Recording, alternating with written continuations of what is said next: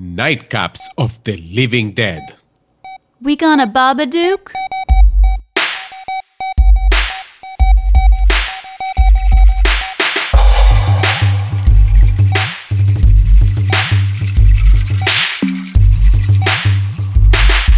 Hello, everyone.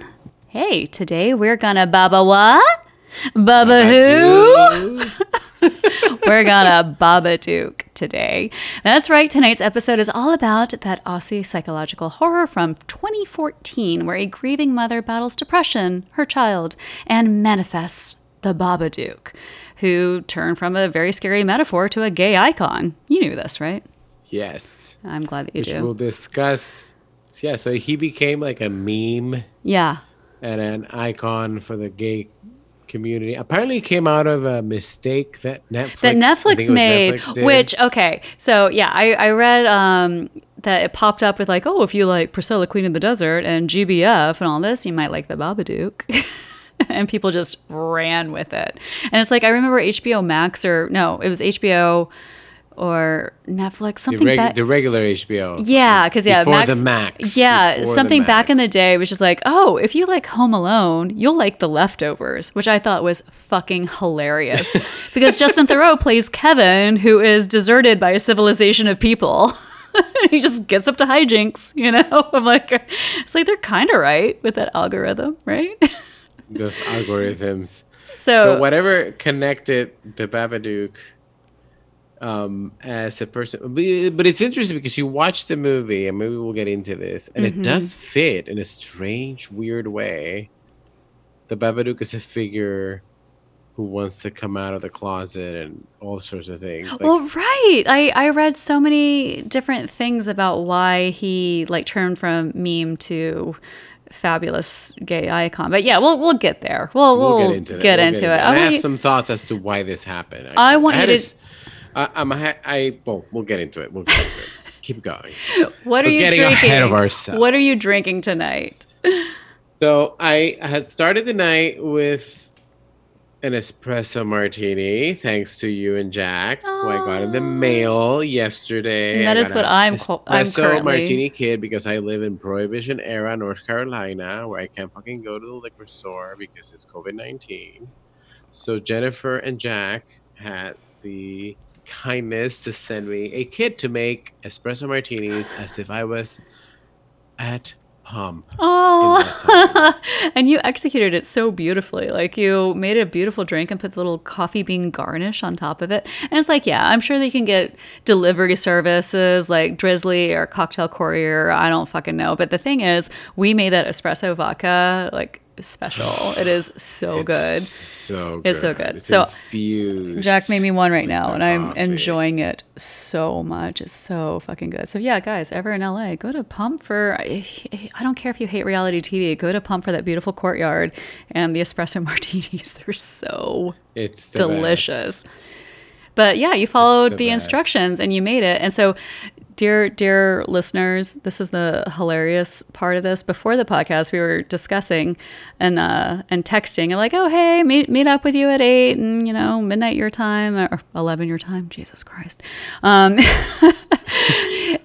you're like, oh, I have a dilemma. I'm like, oh no, is your equipment not working? What's going on? Did you not watch the movie? And you're like, my martini shaker is my mic stand.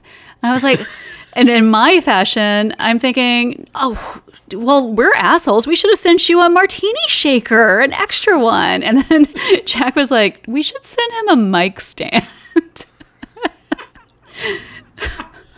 I figured it out. I pre-made the martinis and then washed it and put my mic in it. So yes, so the martini that I'm having right now has been concocted by the same device that holds where I'm speaking through tonight. But you know, if that mic smells like espresso, it wouldn't be the worst Yeah. thing. Anyways, let's Kahlua. let's get into the Babadook, because I thought, honestly, I was thinking we should make our cocktails themed with our movies, but that creates a lot of effort, and I don't want to drink shitty Australian wine, No. So, let's talk about the first time we saw this movie. Yes, so I think you saw it first, I really thought I saw it and you with have you both a more times, fun but first experience, and then we saw it again. I yeah. saw it again. I saw it with you, but you had already seen it the first Yeah, time. which is And you want to tell your crazy. story I first? guess because I really thought that you were there both times, but I guess you were there the second time. So I saw it with Blas and Mike and Annie and somebody else at the time. We Maybe went. Sam? Oh, maybe. No, I Anyways, think we went to the Vista in Los Feliz, and William Friedkin, Friedkin, Friedkin. I don't know how you William Friedkin, Friedkin. William Friedkin. Friedkin. He was there, and Guillermo and I have a history with this amazing, amazing man. He directed The Exorcist, Bug, Killer Joe. He's just utterly amazing. If you've seen The Kid Stays in the Picture starring Bob Evans, that is William's vibe, but more charming. He has the turtleneck and the gold chain over it, whiskey in hand, telling you stories from the 70s. Big aviator Yes, glasses. the aviator glasses. He's just like, hey, kid, hey, let's talk about movies for 4 hours. I'm like, you could be on this podcast. He could run this podcast. Exactly. He's We should amazing. call him. I know. I love him so much. And you and I, we went to some release at The Exorcist. It was probably some 70 millimeter print or some special viewing at the ArcLight, and he was there and talking to audience members for hours afterwards. He's just such a fun guy. He just is really cool. Anyways, the whole reason why I bring this up because The Babadook was written and directed by Jennifer Kent. This is her feature film debut. Pretty fucking impressive. Whenever he saw it, he has nothing to do with the movie as far as I'm concerned. Am I wrong? No, yes, he just saw it. He just saw it. And he said it is the most terrifying movie he's ever seen. This motherfucker directed The Exorcist.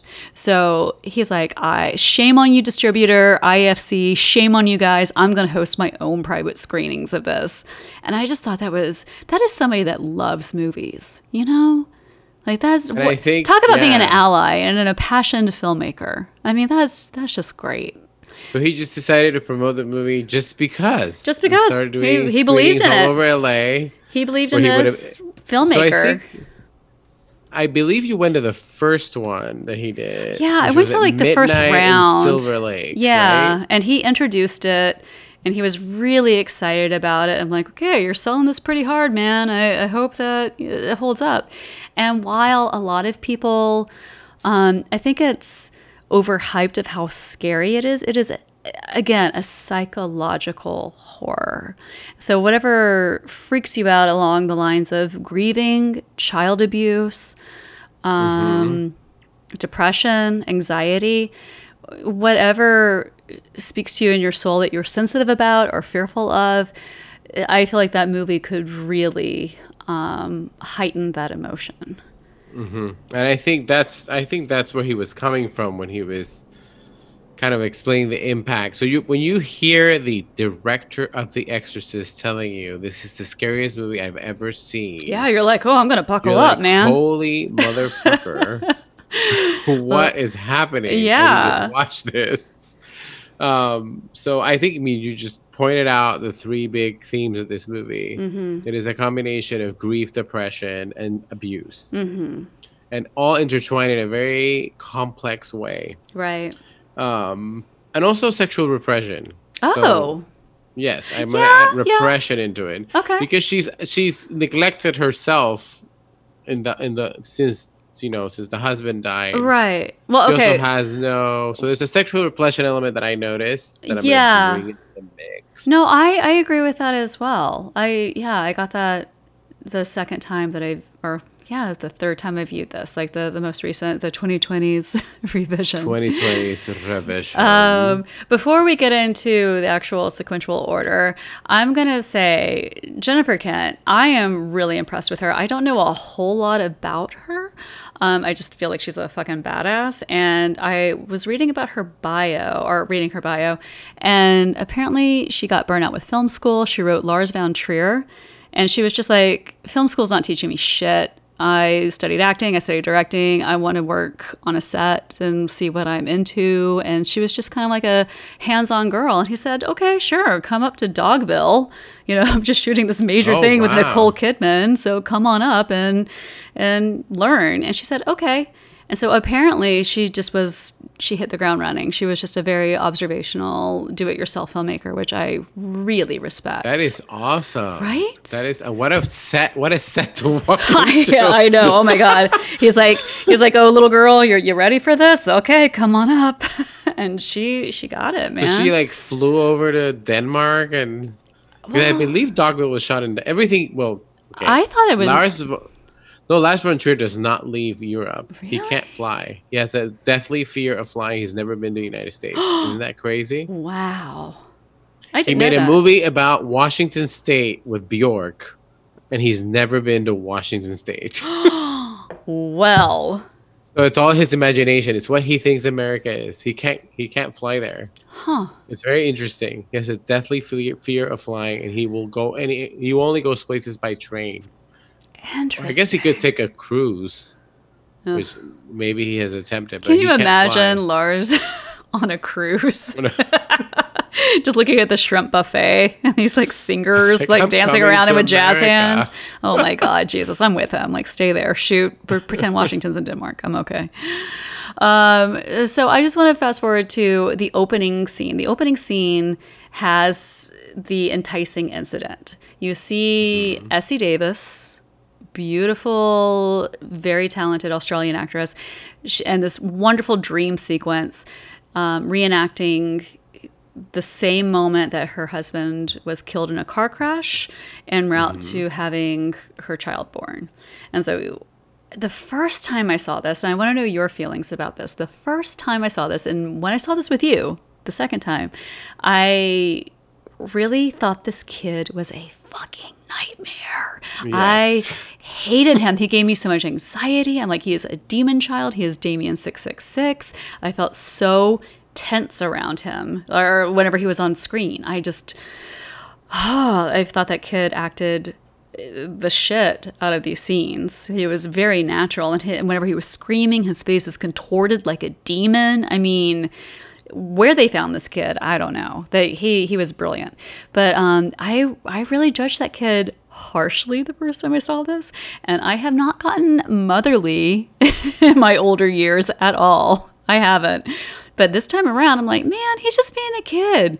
You're stuck in your bullshit. Like, I was on the kid's side this time around. And I know that the movie goes from her perspective halfway through to gain that audience loyalty, to see like, okay, he's a terror. He's fucking exhausting. Like, mom, look at my magic trick. Oh, I can't sleep, and therefore you can't either. What? Like, my life is your life all the time. Just so much. But this time around, I'm like, okay, I get it. You know, the first half, and then I saw how it was from his perspective, the second half, and oh my God. They switch. I didn't. That's another thing I noticed this time. It switches the power struggle. Not the power struggle, but the focus of the movie, or the point of view switches between the two of them. A couple. I think it actually switches back and forth maybe once or twice. Oh, really? So I think it goes from being her perspective, to being his perspective. So it's like her perspective, and then this is when we see him as the demon child, because this is what she's experiencing. It's very psychological. But then it switches to his perspective, where she's the demon mother, the abusive mother, and he's really terrified of her but doesn't know what to do. And then it switches back to her. So it does a couple of back and forth. It's timed with her episodes of lucidity versus episodes of, I don't know if we can call it schizophrenia or whatever she's experiencing. I just feel like it's deep grief and deep depression. Whenever I first saw this movie for the first time, I'm like, this is all about child abuse. And the second time coming into this, because this was only in 2014, like not a lot of time has passed since then, but we're in a different world. And I'm like, oh, nope, this is about depression, grief, and anxiety. Yeah, and it's essentially... Well, do you want me to go into my theory? Get into it. So this is something that I've always felt about this movie. I think I felt it the first time I saw it. I might have mentioned this to you. Okay. But I'm going to be very radical. Oh. I don't know if... And actually, after I watched it, I looked this up, and this is something that people are noticing as well. So okay. I think this is a remake of Wes Craven's New Nightmare. Okay. This movie, and it's going to blow your mind. actually, I thought when I started watching it this time, I was like, okay, am I insane? And then I looked it up. There's like video essays about how similar the two movies are. And I don't know if Jennifer Kent has ever spoken about this, but it has so many plot similarities, all these things. So, okay, Wes Craven's Nightmare is Wes Craven's metafictional return to the Nightmare on Elm Street series, and it revolves around Heather Langenkamp playing herself as she's dealing with her son, watching her movies and dealing with mental illness that could be passed down from her family and so forth. So these are the similarities that I noticed off the bat. In Wes Craven's The Nightmare, Heather Langenkamp loses her husband to a car accident. Same thing happens here. Okay.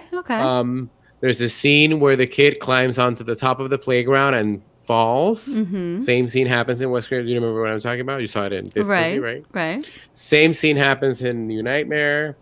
There's mother struggling with depression and grief from her husband. Well, dying. that's This is everything. also That's New day-to-day Nightmare. fucking life. Women have it hard. Parents have it hard. There's a children's rhyme leading the children, right? So there's the bedtime story. In New Nightmare is the Hansel and Gretel story. Here is the Babadook story. Okay, the Hansel and Gretel element. I'm with you on this one. Okay. There's that scene where she's giving pills to the kid. The kid doesn't take the pills. The exact same thing happens in New Nightmare. Right. Like, I can go on and on. It's almost a shot by shot, not a shot by shot, but a plot point by plot point remake. But wait, this is where it gets interesting. So the Babadook is Freddy Krueger coming out from the storybook in Wes Craven's Nightmare, coming out from the movie, right? Okay. And once you take that lens into it, the movie becomes. So at the beginning, I was like, "Oh, this is so strange. It's so similar to New Nightmare." I almost like, it's so weird how there's all these similarities. But then when you take the fact that Wes Craven's New Nightmare is this kind of metafictional movie about an actress in Hollywood, and this is about a poor woman in Australia dealing with her little, like, small life, right? Dealing with her grief. She's not in Hollywood. They're so well, different. I mean, like, to prove your theory correct, which I'm not completely on board with. I see similar theories. Like, I'm aligning with a few things. But it would prove why the Babadook became a gay icon. He's a scream queen. Because of Nightmare on Elm Street 2. The gayest horror movie ever made. Yes, where literally Freddy represents. And I think the reason people connected these two things is because of this subconscious Nightmare on Elm Street connection. Including the production design of the house is exactly like the house from Nightmare on Elm Street 1. With the basement situation and the door that goes into the basement. If you watch Nightmare on Elm Street 1, it's the exact same. Like, the house looks almost the same. Watch it again. It's creepy how exactly they are. So I think Jennifer Kent is deliberately using Nightmare on Elm Street as a kind of reference to depict her, but her story is more pointedly connected to a more pure or distilled representation of grief. That Nightmare on Elm Street is. Nightmare on Elm Street has to do more with guilt from parents and all that stuff. Exactly. That's why I was like a little. Like, that's why I got off the trolley on that one, because it's not about the sins of the fathers. This is about grief. This is a grieving movie. Whereas anything Nightmare on Elm Street. Sorry, I just like slurred. That is that espresso martini that is not fucking around. Exactly. It'll rule your life. It is phenomenal. Nightmare on Elm Street is all about the sins of the fathers, about guilt. And I feel like she doesn't have a ton of guilt in this. She is mourning somebody. This is the only guilt she has is that she doesn't love her son the way that she should, that she feels that society thinks that she should. Also, a theme that I picked up in this movie is that society really wants you to grieve at their own terms. And grieving is such a personal process, and some people like to bury themselves in work. Some people like to feel everything at once. Some people, you never get over it, but it's like some people learn to live with it in a prolonged amount of time, versus some people are like, okay, you know what? It's buried in my head. I'm going to go to therapy about this. Like, I mean, I lost both of my parents within like a 5-year span, and they were complicated relationships, so I had to learn how to grieve both of those things. I've had so many friends lose their parents, loved parents, friends. I mean, you name it. It's so personal and so completely different. And I really greatly appreciated this movie this time around with my like 2020 eyes.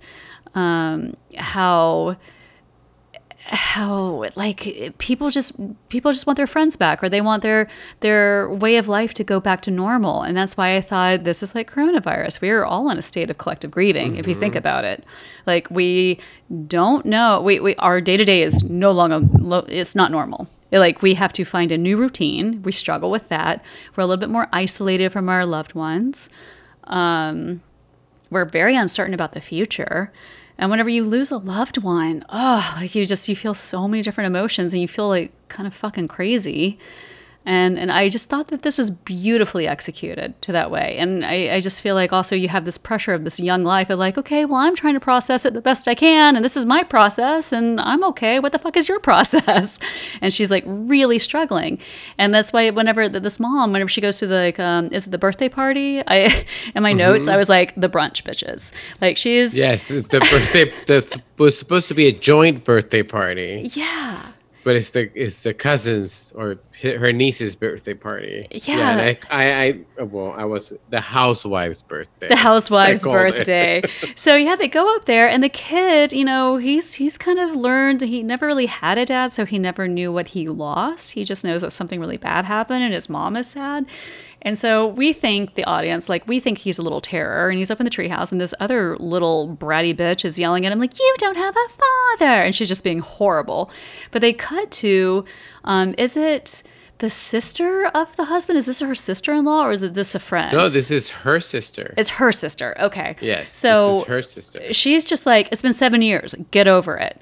I mean, I, when it comes to grieving, a lot of people will be like, snap out of it. It's been a lot. And it's like, no, it's a very personal process. Some days are better than others. Some days you don't think about it. Other days it encompasses you. I mean, it's a very personal thing. And I think the movie, one of the points of the movie is like, the sister can't help you. You got to help yourself. You got to, I think that's one of the messages you got to of the process. movie. You got to go through it yourself. Exactly.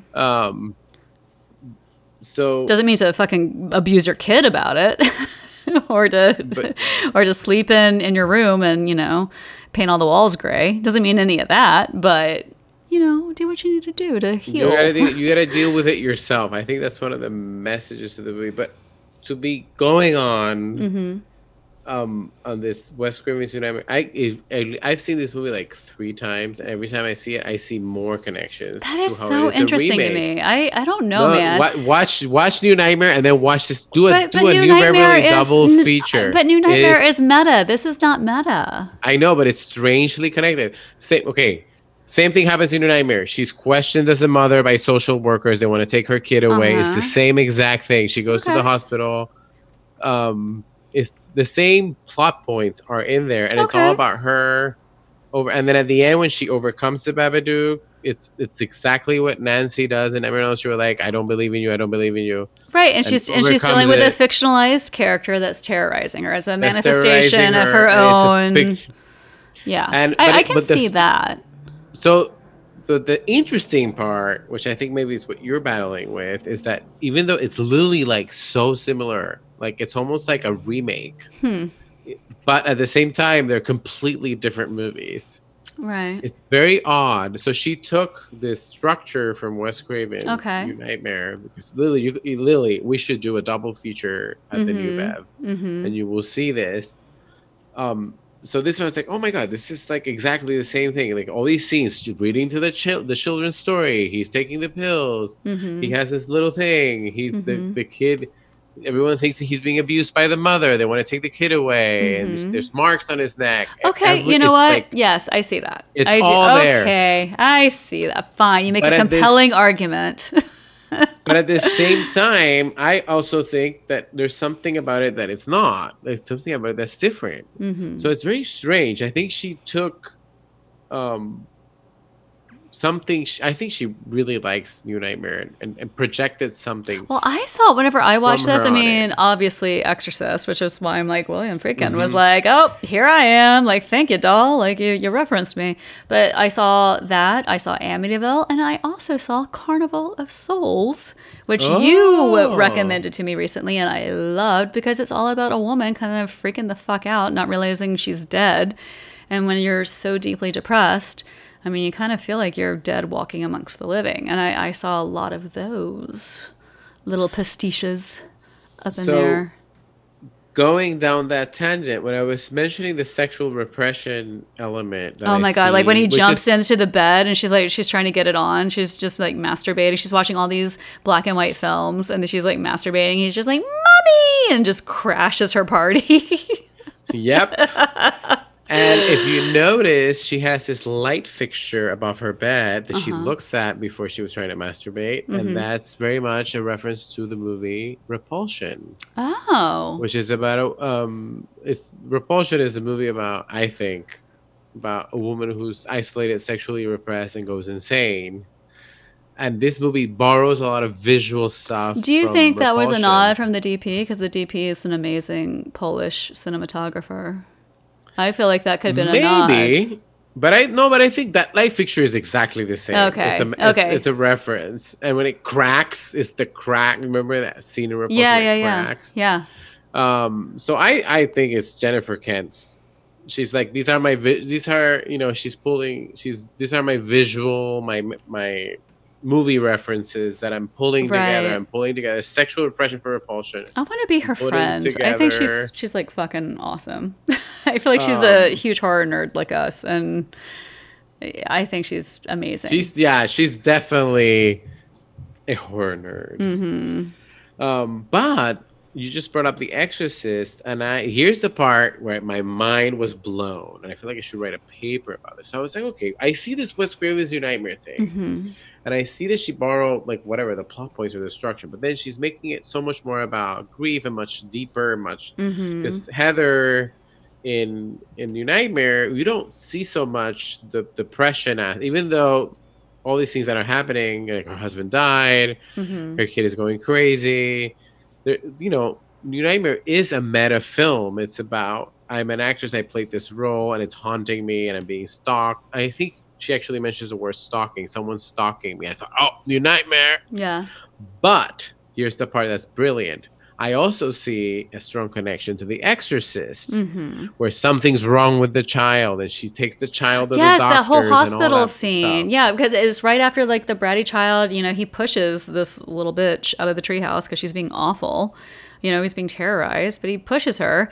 And then, yeah, she's like, oh, there's something wrong with me. There's something wrong with the child. And yeah, that was a huge homage to The Exorcist. Like, okay, let's figure out what the hell's wrong with this kid. And that's when, for the first time, I thought, oh, is this a possession movie? Is he. Yes. And Yeah. I didn't notice the possession elements the first time. Do you see the Babadook or whatever it is going into her, and then she changes her personality? Like when she has those moments, like at the housewife's birthday.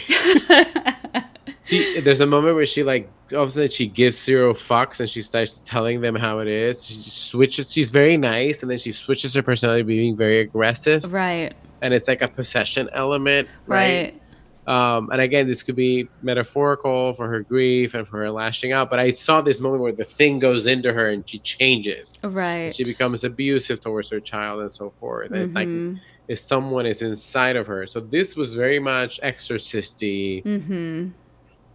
Like she is Reagan being Well, possessed by Pazuzu. and at the same point where we, the audience, we start noticing this, we start seeing for her that through her eyes, she starts having sensory reactions to the Babadook. So Samuel, little demon child, brings the Babadook pop-up book to her. And she's like, hello, read this to me. I want to go to sleep. And she's like, oh, get this kid to fucking sleep. I'm exhausted. And also she's looking at this book like she's never seen this before. And for me, I'm like, you're the parent. You buy everything in this damn house. Like, you don't know what this is? Okay, cool. The first time that I saw this. And so she's having the sense of discovery, reading this pop-up book, and it reminded me. Did you ever read The Stinky Cheese Man when you were a kid? Do you remember this book? No. It had like the same Tim Burton-esque, really gritty illustrations. It wasn't a pop-up book, but oh my god, when I was a kid, I could stare at it for hours. I loved it so much. So I had a kinship with Sam at that point. I'm like, oh, you just want to be lost. Like your dad sucks, or your dad's gone, your mom sucks, and you just want to go to sleep, and you're trying to make the best out of everything, and he's doing his magician tricks, immersing himself in imagination like I did. For me, I was an only child, and I had imaginary friends and watched late night HBO.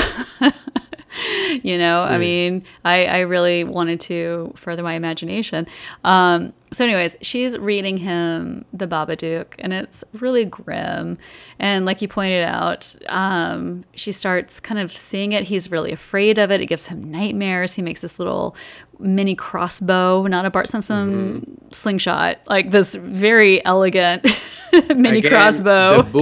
The booby trap ending is an homage to Nightmare on Elm Street. True. Again. I see that. I'm with it, you. I'm coming around to that. I'm coming around. Fine. But so he's like having nightmares, and then it starts seeping into her consciousness. So after she takes him to the hospital, we see the book after she's ripped it up. She's like, this is a terror. I'm going to burn this. This book appears on her doorstep, like fully pieced together. And she's freaked the fuck out. She starts seeing the Babadook and shadows, starts hearing the knocks. And then when she goes to the police station to say, like, oh, I have a stalker, she sees the hat and the suit jacket. Like, we start seeing in different ways how it's getting into her psyche. So I feel... The hat, yeah. and the claws. What does that remind you of? I know, I'm not fighting you completely on this. I mean... No, because I'm building to a major revelation that I came up with. Did you just pour yourself some more Skyfall over there? Yes, What's going on? I'm Skyfalling. All right. I have a rosé chaser after my espresso is done. So my big revelation, because I noticed, and again, I noticed all her references, and I threw her references of New Nightmare and Exorcist and Repulsion and all these things. And Amityville, okay. Come on. There's like some Amityville. Oh, yes. Oh, I wrote Amityville. I actually wrote Amityville, and then I also wrote David Lynch. I thought there was a lot of Lost Highway things being left at your doorstep. Oh, intruders like the videotape? Into your psyche and your house. Okay, that's cool. I didn't think about that. All right. I saw Lynchian undertones. So she kind of blends all these things, but the part that really blew my mind, because I was like, okay, William Friedkin, like the first thing we talked about in this podcast today, really loves this movie. And I wonder I don't think he ever mentioned this directly, but there is a connection to The Exorcist, like we were just talking about. But here's the crazy part. So I was like, wait a minute, there's a connection to The Exorcist and Wes Craven's New Nightmare. What's going on? And you always forget that The Exorcist is a movie about an actress who goes to this town to shoot a movie, much like New Nightmare. They're both movies that are meta. You make such a fucking compelling argument. Okay, I'm with you. I was like anti this at first, but you're right. Okay. All right. There is something here. I see this. Okay, so we have Exorcist and then I never into realized New Nightmare and Nightmare on Elm Street, because at first I think New Nightmare, I'm like meta. So okay. But New Nightmare is connected to The Exorcist, which I never realized. And maybe Jennifer Kent is bringing these two things together.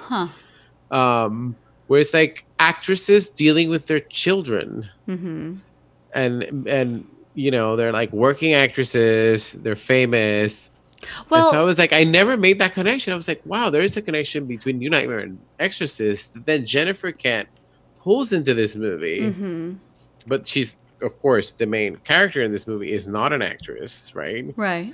But then there's all this element about her watching TV, and then the Babadook appears in the TV. Yeah, and she's very lost in these black and white romantic film classics, like Take Me Away, I want to be in that world, but this is my fucking life. Like, I see that, but and also to bring that into this day and age, I also resonated from 2014 to now of of the conversations parents must be having with their kids about really Oh hard yes. matters. And there's this one scene that I was just like, man, I don't know why I judged Samuel so hard when I first saw this. Like now, he was chilling with the Parkinson's neighbor, and the mom's saying like, "What are you doing? Why are you hanging out with this old lady?" And he says, "Oh, she has Parkinson's. She shakes like this," and does this very cruel imitation in front of her, and she just laughs it off. And the mom is thinking, "Oh my God, you're embarrassing me. That's so uncouth." And it just made me think of how brazen children are. He's not trying to be an asshole. He's just talking about things very openly, much like grief. Some people talk Hmm. very openly about how they feel all the time. Some people are like, we don't give a shit. Like it's private and it's personal. And that could also be generational as well. Some people like hold it Exactly. very close to their chest and they don't speak of that person or say their name out loud. I don't know. Everybody has their whole different process. But it just really I really thought about today's parents talking to their kids so openly about things. Like clearly there's a communication issue between this mom and her child. And then going along that line is the idea of being open about your traumas. So that's the other big force connected to grief. Right. So she's clearly been traumatized by the accident. They were all, I think, well, he was in the womb, but they were technically all in this accident, even though if he was in this accident before he was born, he was about to be born. And so there's this trauma that connects the two of them. And so dealing is not just grief, is dealing with the trauma of having been in the accident. And this is something that I noticed in this viewing. Every time they're in the car, this is bro, the scariest scenes in this movie are these car I sequences. know. They are so spooky. And And it's usually I feel like dream because sequences are kind of a cop out, but I mean to go to your nightmare theory, like I'm with you on this. They're very terrifying. Anything can happen. It's this very dreamlike, you're at peace, but you can be on the edge of your seat. Like something fucked up can happen at any second in these dream sequences. yeah, and again, yes. So there's of course the dream, but the scene in the car when they're driving, I think when you see the Babadook, is one of the scariest scene in the movies for me. And I think it's because it's connected to the beginning of the movie. They're in a car, it's dangerous. They had a car crash, they have a trauma about the car crash. Well, Of something they course, the can't kid, control, like today, today's day and yes. age, where we are not in control. I mean, And not in control, and then she almost, remember, she like crashes the car and then like runs away from the crash site from yes. that guy that Oh, comes out at her. yeah. So those scenes, again, lack of control, which is something that happens in dreams as well, And were really well, terrifying to me. oh, I wanted I to don't know add on to why. that super quick before I forget about this. I thought that was so interesting whenever like we see the husband. We only see him for that one shot, right? Or two. We only see him once or twice in this movie. So he appears, I guess, at the beginning in the sequence, the No, accident sequence. No, maybe no, like he's a not shown quick in shot. that. I think we just get the But we know vibe. that there was someone there that died. Right. But Maybe then we he hear his appears to voice. her, well, Yeah. towards the end of the movie, right? Yeah, we He's see like, him like he says something to her and then we see his face like slice off. oh yes, the Oh, slice off which is moment. an Yes. oppressive visual effect. And then it's just so creepy. But also, when it comes to grieving for myself and for a lot of people that I've talked to, it's kind of rare when you see the people that you are grieving in dreams. I feel like it's such a rare occurrence because you're actively and subconsciously, your mind is working on so many different planes to process this trauma that you don't really dream about them. Like you'll dream about work. You'll dream about a job that you had when you were 21 or, going to the fucking store. Like I wake up and tell Jack all the time, I'm like, I had the most boring dream. I was like in line at Rite Aid. Like, what the hell was that? I mean, just really weird dreams. But I've talked to a few people that have lost their siblings or friends or parents, and myself included. I feel like you see this maybe once a blue moon. So when you do see them in your dream, you're so shell shocked. You are so just like, oh my God, you're stunned that you think, are you Hmm. trying to communicate me? What does this like communicate to me? What does this mean? I mean, it's an event when this person shows up and they display him later in the movie, I feel. And I just felt like it was a very special moment. It was a good Well, I storytelling think technique.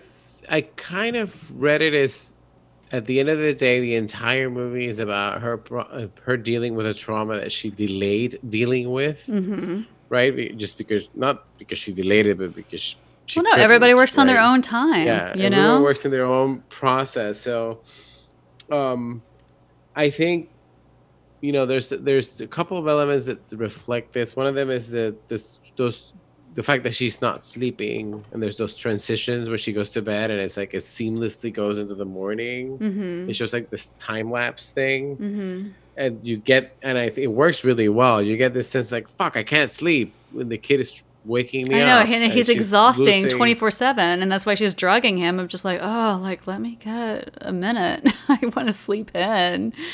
Like, there's that one moment where she drugs him and she wakes up at 11 o'clock. They make sure to show that clock. I'm like, oh, that's my ideal time to wake up. Yes. That is such a good Wake up time. late.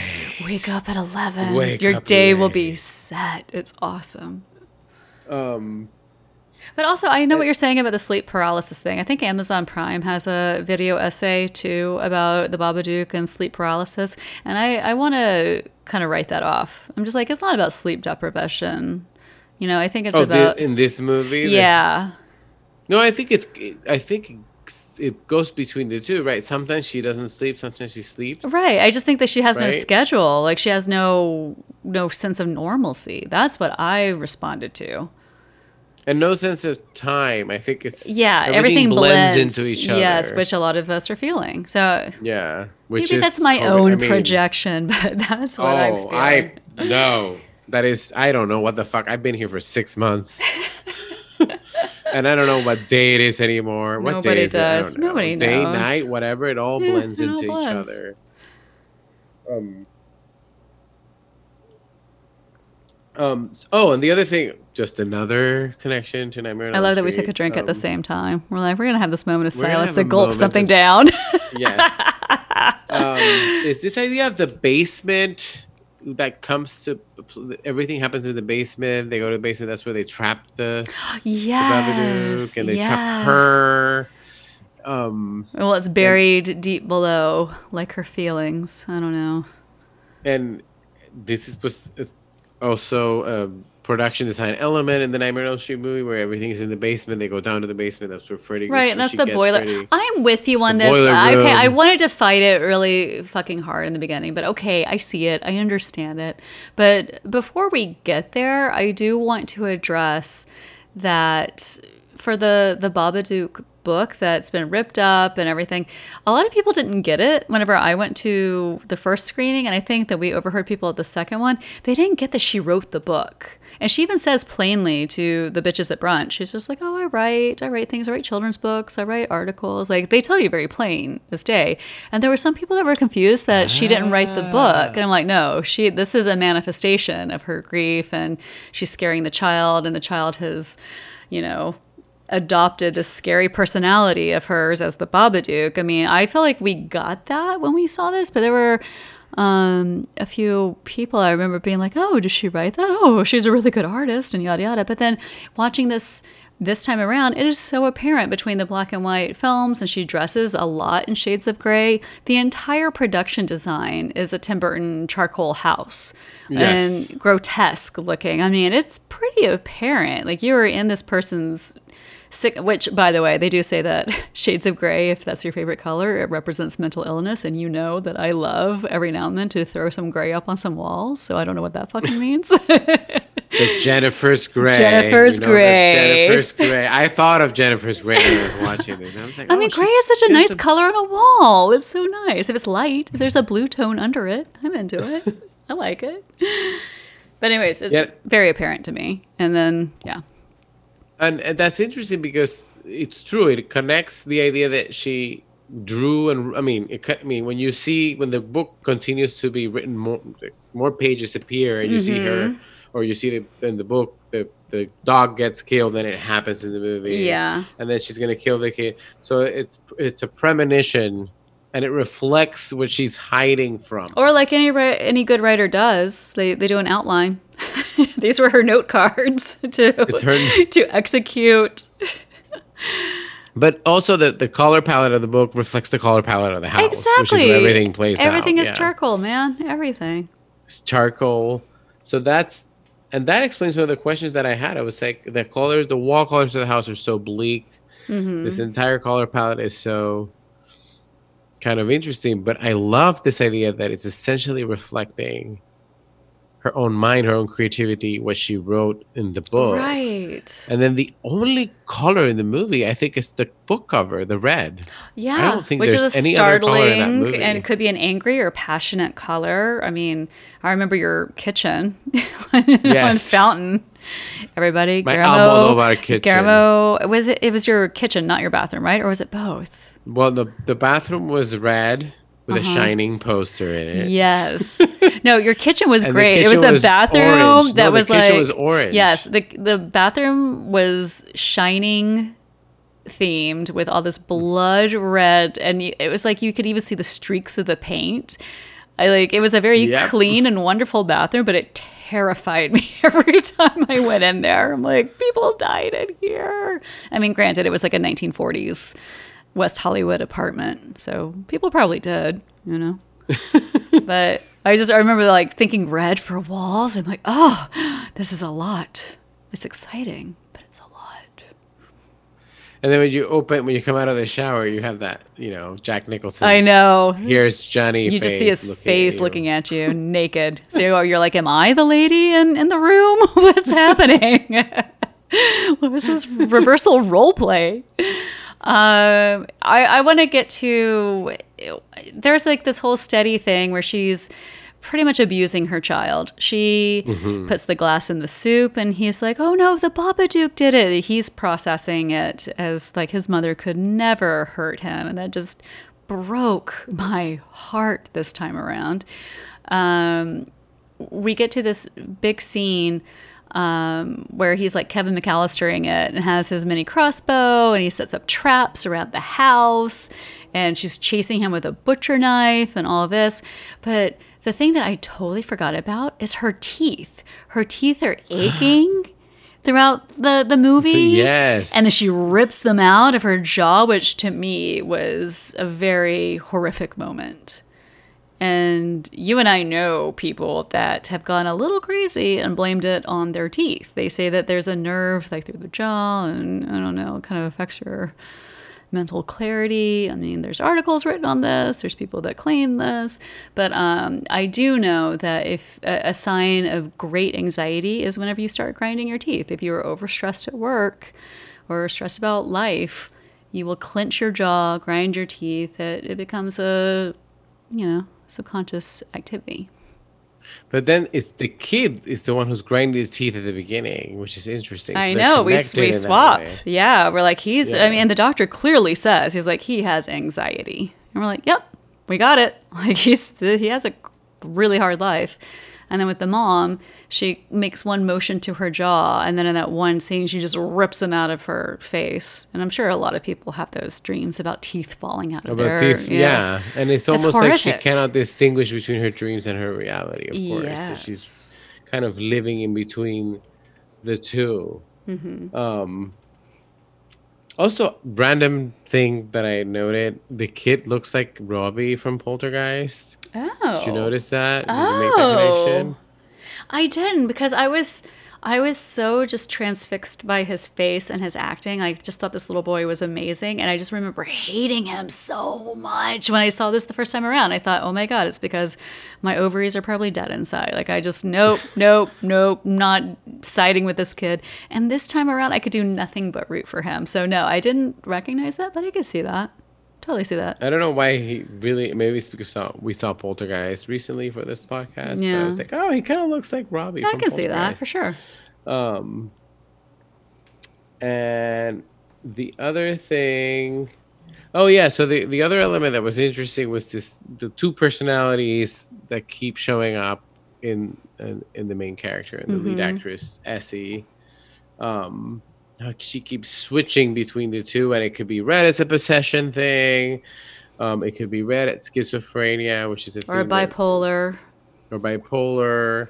Because And so that voice she uses, when she switches, right? When she yes, it's becomes- monstrous. It's just monstrous and other level. And I'm just like, is this how she really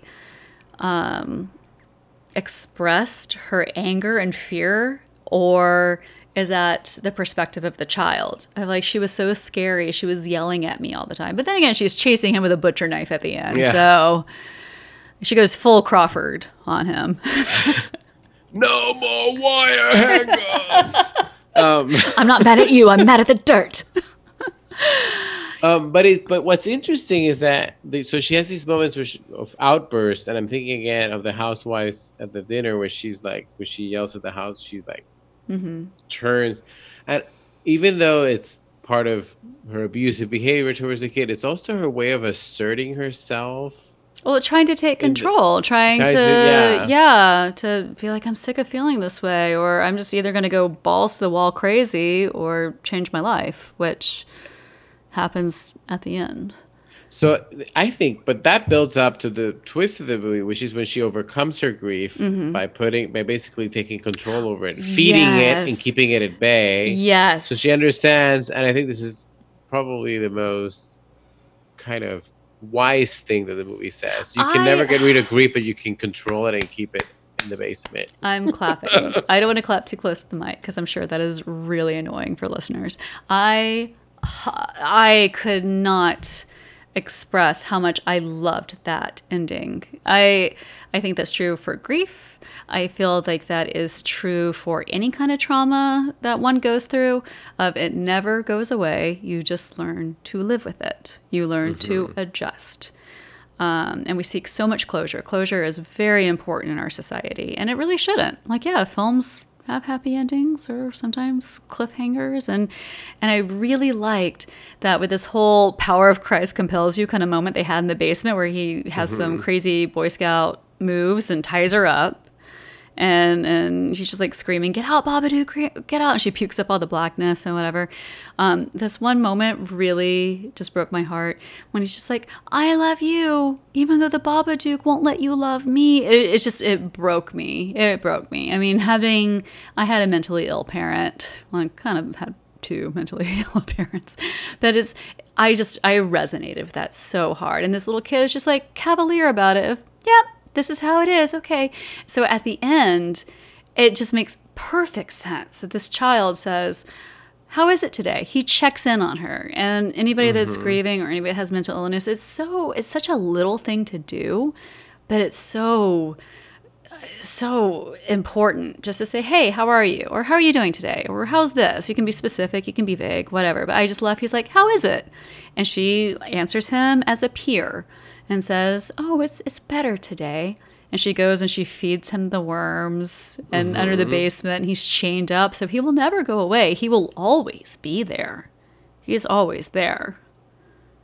But she knows how to talk to him and she stands up to the grief. Yes. And is able to live with it. Yes. And that's what I was saying, that her moments where she goes from being meek to being aggressive, it's almost like she can't find a balance in relation to this grief, and then by the end she finds the balance, and she finds her voice towards the grief, right? And that's the basement scene at the end, which is fascinating because I think it's very truthful to what grief really is. I think, and this is where I think Jennifer Kent's intent in this movie. Jennifer Kent, be my friend. She's amazing. I love her. Because she's depicting grief for what it is. But the part that's interesting about the ending is like, okay, finally she's able to celebrate the birthday of the kid on the day, right? Yeah, that's when it's like really, I mean, it's hinted at throughout the movie, but we don't quite get it, or at least I didn't quite get it towards the end of, this death date is symbiotic with the birth date, and the death date triggers people. And for me and a few people that I know, it's never the actual date. It's the weeks leading up to the day. Like your body is preparing you for survival. There is preparing you for grief or for trauma. So it's kind of subconsciously lingering in your mind of what's going to happen. And the actual day is not so bad, but it's what's leading up to it.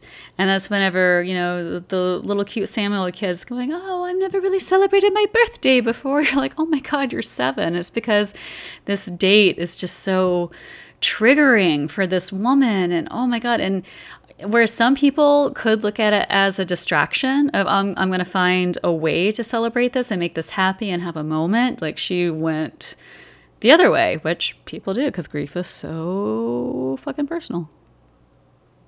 Yeah, and I think it's it's interesting because maybe we should talk a little bit about her performance, Oh, she's um, amazing.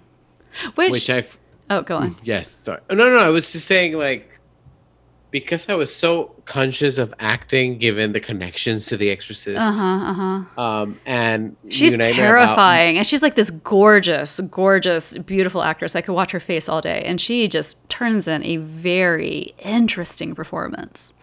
well, I thought one of the interesting things that happens. So thinking of acting, so I had acting in mind because of the other two films being about actresses being mothers, and how their professions as actresses relates to their neglect, trauma, and so forth. They're single mothers in some respects. In The Exorcist, she's divorced, and you never see the father.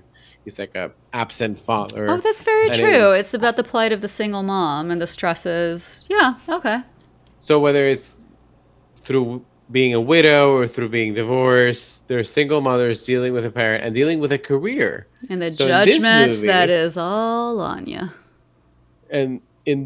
she's a nurse, but for some reason, I paid a lot of attention to her acting, and I noticed that her acting is, what's the word? It's like she becomes different people at different points in the movie, Right, and she yeah. almost looks different at Right. different points in the movie. Right. To the point, and maybe this is a symptom of why I took all these notes, where I was like, oh my god, okay, so Essie reminds me. What's the first one? I was like, let me see. She looks. The actress Catherine Deneuve from Repulsion. Oh, she's Catherine Deneuve from Repulsion. I felt that way Um, too. Yeah. and then she is Kirsten Dunst. I don't know why. At some points, I saw Kirsten Dunst. Don't ask me why. Well, you know what? I have a Um, theory about this.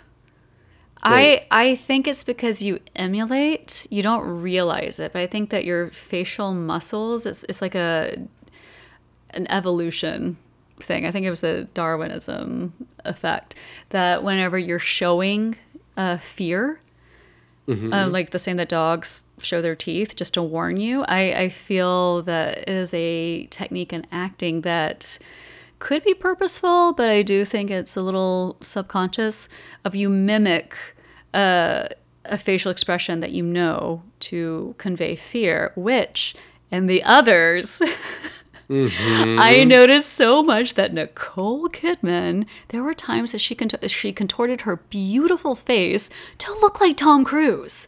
I'm like, you know what this person, I'm serious, This is man. amazing. I'm And now I need to serious. rewatch. There were so many times where I said, oh my God, she looks just like him. And he's like the most famous movie star on the planet, or you're always aware of his But movies. this was towards This the end is of their when they were getting relationship. divorced. Yes. And she mimicked his facial expressions to an extent that and you know me, I love her. I've seen everything. I've never seen such a facial performance from her like that. She mimicked his eyes, like it's really hard to describe. So I think what you're saying with this, I really feel like Essie, I mean, who knows? Essie, if you're listening, let us know, girl, because you were fantastic. But I feel like she emulated those great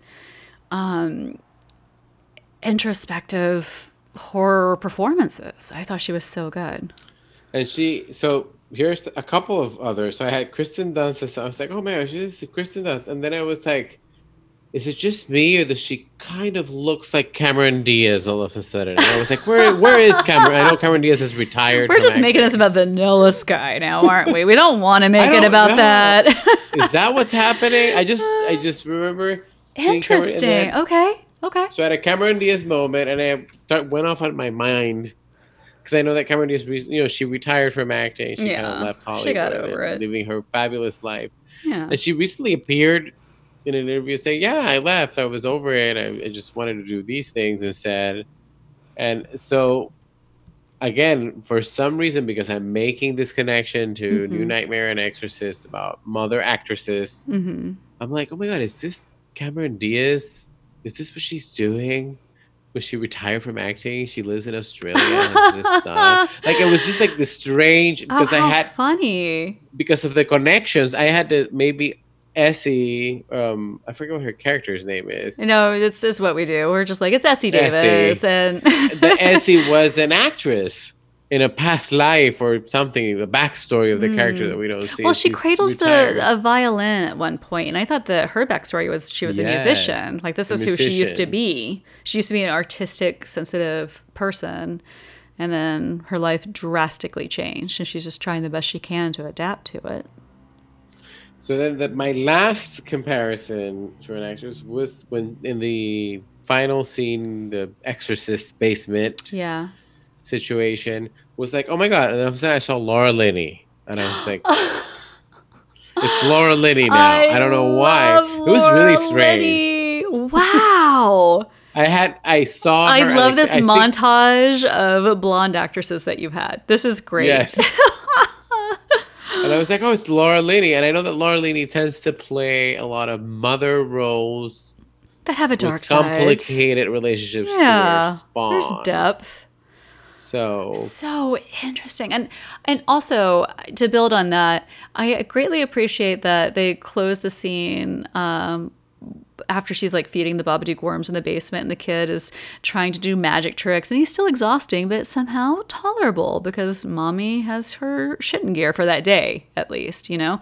But she's also gardening. She's doing that Zen-like activity of taking care of Oh, plants, yes. which is a huge 2020 activity. And I'm thankful. Like here at the Fabulous Tiki Room, Jack takes care of these plants. I would murder them. I'm like, do I water Yep. them once every 3 days? I don't know. Like I get really impatient. I'm very antsy. And he and like Mike next door, like they seek the importance of feeding and caring for these creatures. And so at the end of the movie, I thought, okay, she's going to take care of her little boy. She's taking care of this plant, you know? yeah. And I felt that ease at the end. But yeah, also, but counterpoint, I think that children's birthday parties should be celebrated thoughtfully. Like I'm sad that this is his first party in 7 years, but I mean with the California fires going and all, it was because of a gender reveal party. Oh. And whenever I read that on the news, I almost threw my computer out onto Fairfax Avenue. I just fucking lost my mind. So it's just like, okay, do kids need parties every year? Maybe, I don't know. Those bitchy housewives at the other birthday party, they threw that gender reveal They did. party that They- burned the world. They absolutely did.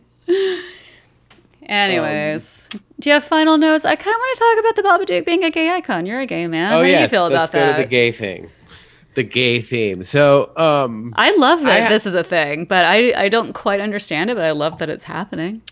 So I had a student I taught this movie in a class last year, and they wrote. How do people Their respond to paper- it in this day and age?